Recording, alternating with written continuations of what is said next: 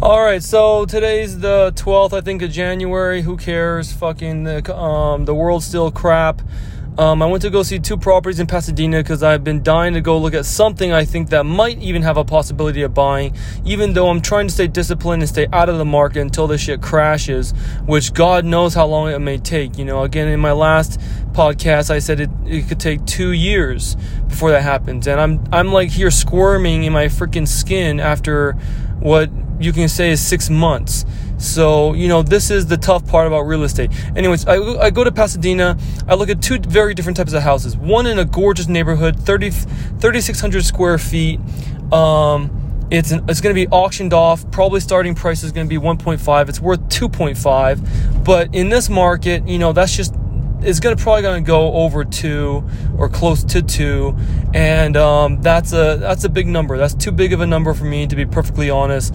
Even if the numbers it won't make sense at $2 million. The holding cost, the time for remodel, the cost of money, all of that just doesn't make sense at anywhere $2 million. But you know, you're in a market with people who have a lot of cash, and they can do that type of stuff.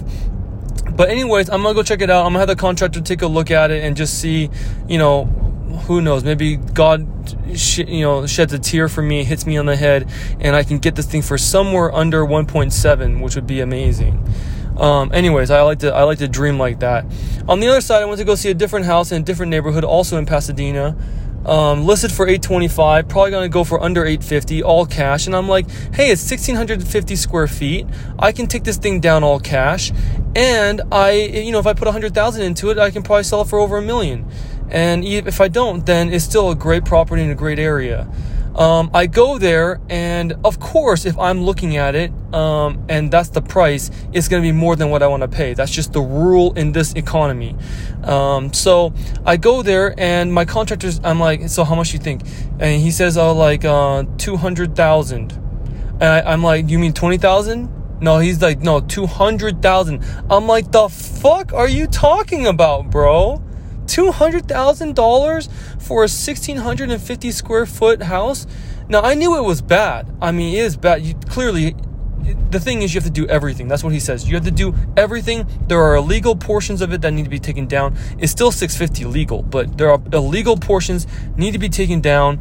And on top of that, you have you got to take out the siding, you got to take out the inside walls, all the piping, the electrical, all the windows, and remember, all of this you're doing in Pasadena, a city known to be stick far up its ass.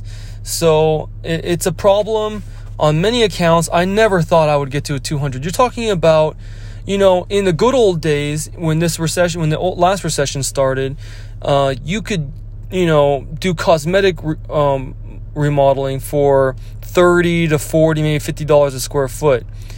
Now I get this is not cosmetic. This is more than that. But still, you are talking about 2.5 times that original number.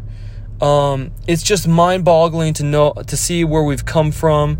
And it just continues to piss me off that everything that's available is just ridiculous. But it makes sense. I mean, this is the time. If there was ever a time to listen to Mr. Buffett's good old words, be greedy when others are fearful and vice versa, now is the time to be fearful because others are extreme greed. If anybody's interested, you can go to CNN Business and type in fear and greed indicator or scale. And at any given time, it'll tell you where it believes on many different indicators how it judges whether or not we're in a fearful economy or a greedy economy. And right now, it's been on the greedy to extreme greed for what feels like 3-4 months. Again, you have some very the economists that I like to listen to, the successful hedge fund people I like to follow. They're saying that it is. Bubble's coming, bubble's gonna pop sometime summertime. I don't know if that's true. Sometimes these bubbles can go for freaking years. The .com bubble went for years. I don't know if this is the case, but I'm just saying that is a possibility. And that would drive me nuts. And I am extremely scared of my own ability to hold out that long. even though I know I should. So again, 2 properties in Pasadena, 2 that look like they have a lot of potential, but you have extreme low levels of supply, and you have extreme high levels of demand caused by the stupid freaking Fed reducing interest rates like crazy, causing asset bubbles like crazy. And what can you do about it? You know? What can you do about it except for sit back and watch, I got some money in some stocks right now. I got money in Macy's. I missed the bottom, even though I called the bottom, but it was my fault. Now, I'm going to talk stocks just really quickly, but,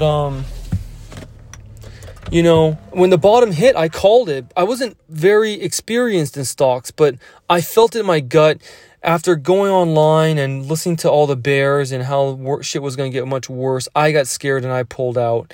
If I didn't, I would have made a lot of money, but nonetheless, I did.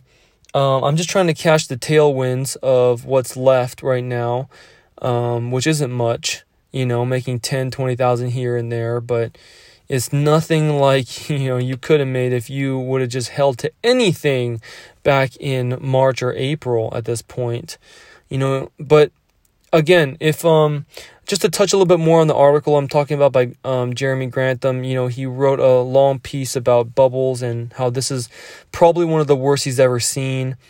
And if you look at the PE ratios on some of these stocks, most of the stocks, freaking any fucking stock, many of them are negative PE ratios, which means that they haven't made money over the last several quarters, and yet their stocks are pre-2020. So you're talking about before the market crashed, they are above those levels and they are losing money. And the ones that are making money, those multiples are even higher. So the fact is, everyone keeps trying to say this time is different. This time it's going to be inflation, even though we haven't seen inflation in decades. And I don't think it's going to happen simply because there's just nowhere else for people to put their money.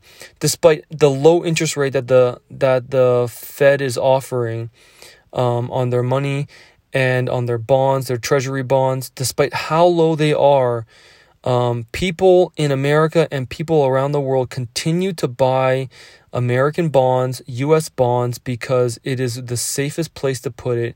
And people rather have safe money than go anywhere else in the world because they just don't trust it anywhere. That's including China, although things may change with that in the near future. But again, just circling all the way back, this is going to be a short recording. That's all I got. Hold tight, hold strong, stay steady. In the long run, you can look back and you can say a year, 2 years for what could be one of the greatest opportunities in our lifetime is not a long time. But when you're in it, you're living it day to day, everything's shut down. You can't do anything except for look at the stock market go up and look at housing prices go up. The challenge becomes harder mentally, physically, as people are drinking more and doing other bad things, including myself. Stay strong. Love you.